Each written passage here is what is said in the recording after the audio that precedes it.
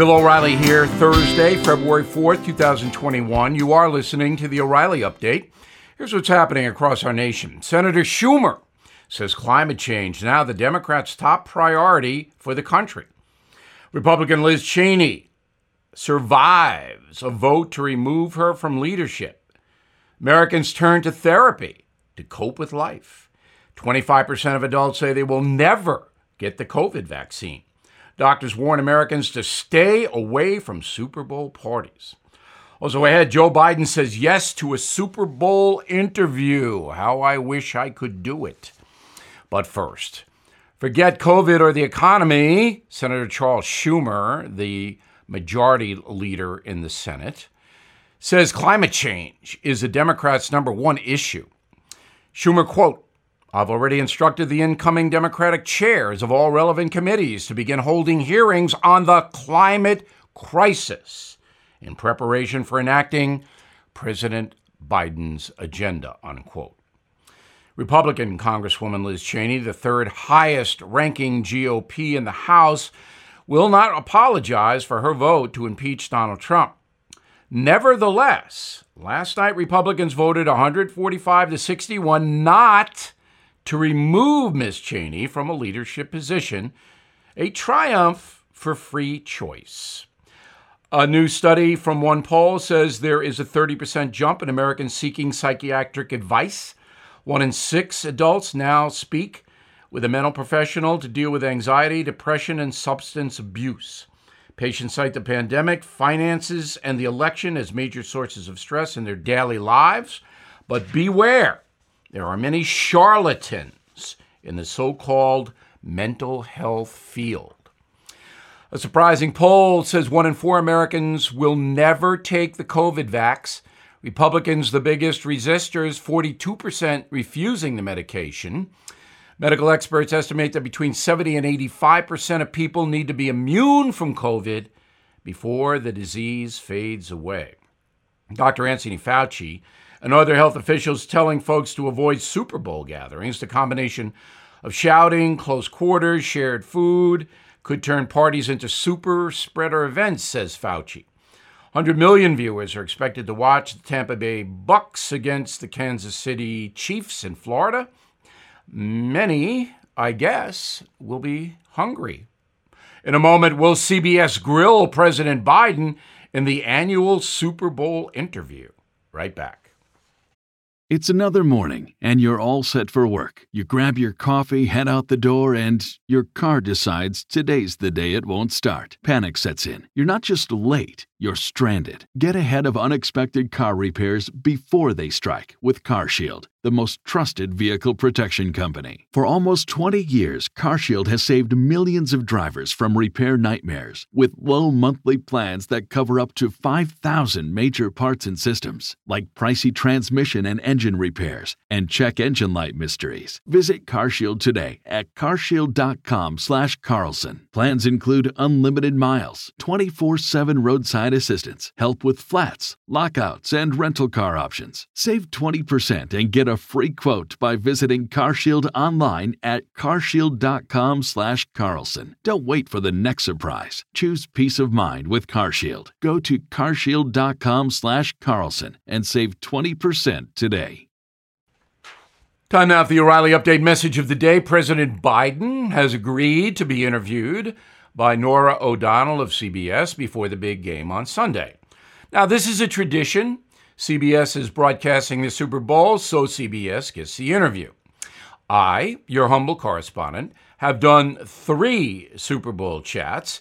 In 2011, 18 million folks watched my interview with President Obama. In 2014, a rematch, another 18 million viewers. And in 2017, 13 million people tuned in for my chat with President Trump. I have posted some of the highlights from all 3 of those interviews on BillO'Reilly.com this weekend, so you can see what I did and compare it to what Miss O'Donnell will do on Sunday. That would be an interesting exercise. Now, interviewing a president, especially live, I did that with Barack Obama, We were live before the Super Bowl game. I don't think the Biden interview is going to be live. I could be wrong, but I'll report on it Monday.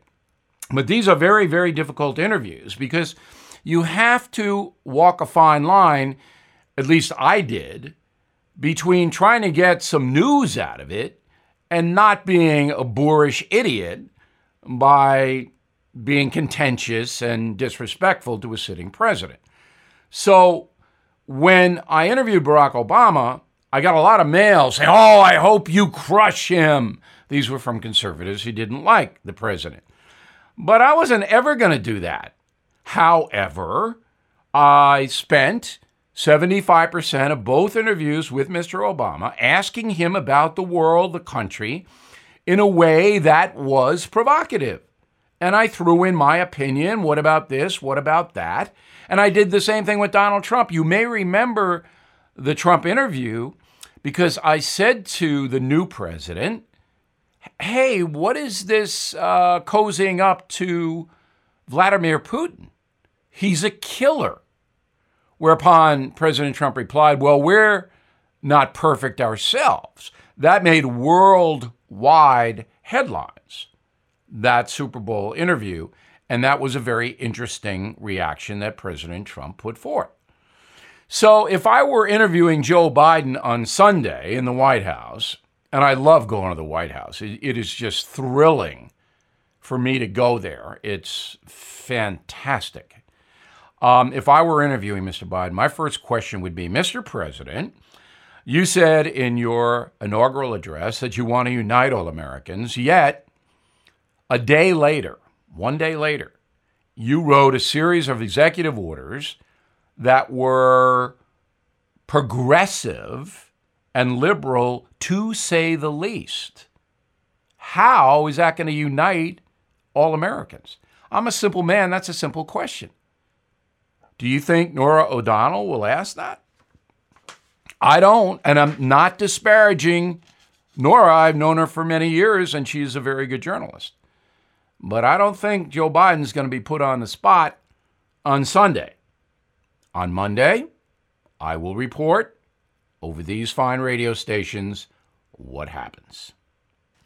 I'm Bill O'Reilly, and I approve the message by writing it. Disagree? I'd like to hear from you. Bill@BillO'Reilly.com. In a moment, something you might not know.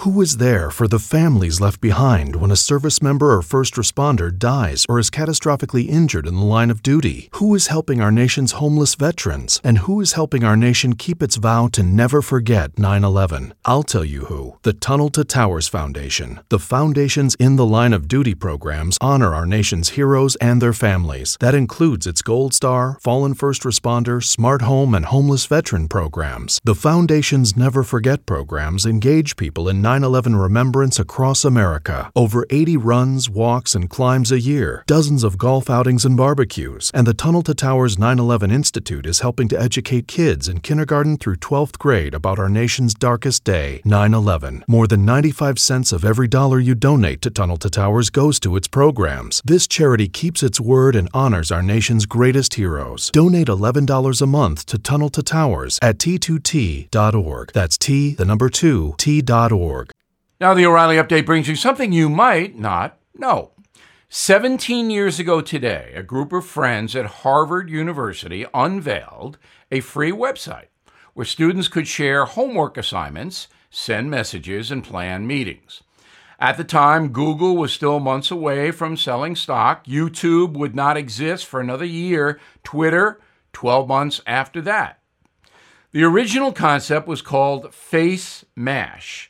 The site used the Harvard Student Directory to rank co-eds by their level of attractiveness, called Who's Hotter? Well, Harvard shut that down real quick and threatened to expel 19-year-old programmer Mark Zuckerberg, who started Face Mash. What started out as Zuckerberg's dorm room project turned into Facebook, becoming a tech behemoth in less than 2 years. 71% of Americans now use Facebook on a daily basis. Today, 2 billion people log on to Facebook every 24 hours in more than 120 countries. The company owns other services like Instagram. The social network is worth $530 billion. Zuckerberg alone is worth $90 billion, making him the fourth richest person on Earth.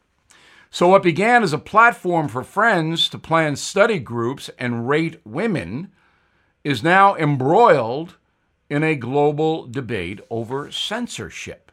Beginning in 2016, Facebook has been accused of silencing conservatives, concealing articles that could damage Democrats, and even being infiltrated by Russian agents and Chinese communists. Experts believe there are roughly 220 million fake Facebook accounts used to spread disinformation and promote conspiracy theories like QAnon. And here's something else you might not know. In 2021, more than 500 hours of content is uploaded on YouTube every single minute. Google's search engine receives 100,000 requests per second. These companies reach vast amount of people and obviously are extremely powerful. Now this. Recession and inflation are here. Gas, housing, and everyday goods are up, way up. And you want to be ready for any situation. So what would you do if there's no food on the shelf? ARC Heirloom Seeds are here to help. Did you know 99% of seeds sold today can't reproduce? With Heirloom Seeds, you only have to plant once. Then you can grow year after year, giving you and your family stability and security because things are getting crazy out there. Our all-in-one seed kit provides everything you need to grow your own food. This premium seed kit has over 65 varieties, 50,000 seeds, and stores for 15 years. You'll also get our exclusive seed guide to make growing a no-brainer. ARC Seed Kits is a family-owned and operated business and the most trusted name in the nation for over 15 years. Our mandate is to get heirloom seeds into every home in America. Go to arcseedkits.com today and get free shipping by entering promo code podcast. That's ARKseedkits.com, promo code podcast. Get your seeds, get prepared, get growing. arcseedkits.com. Thank you for listening to the O'Reilly Update. I am Bill O'Reilly. No spin, just facts, and always looking out for you.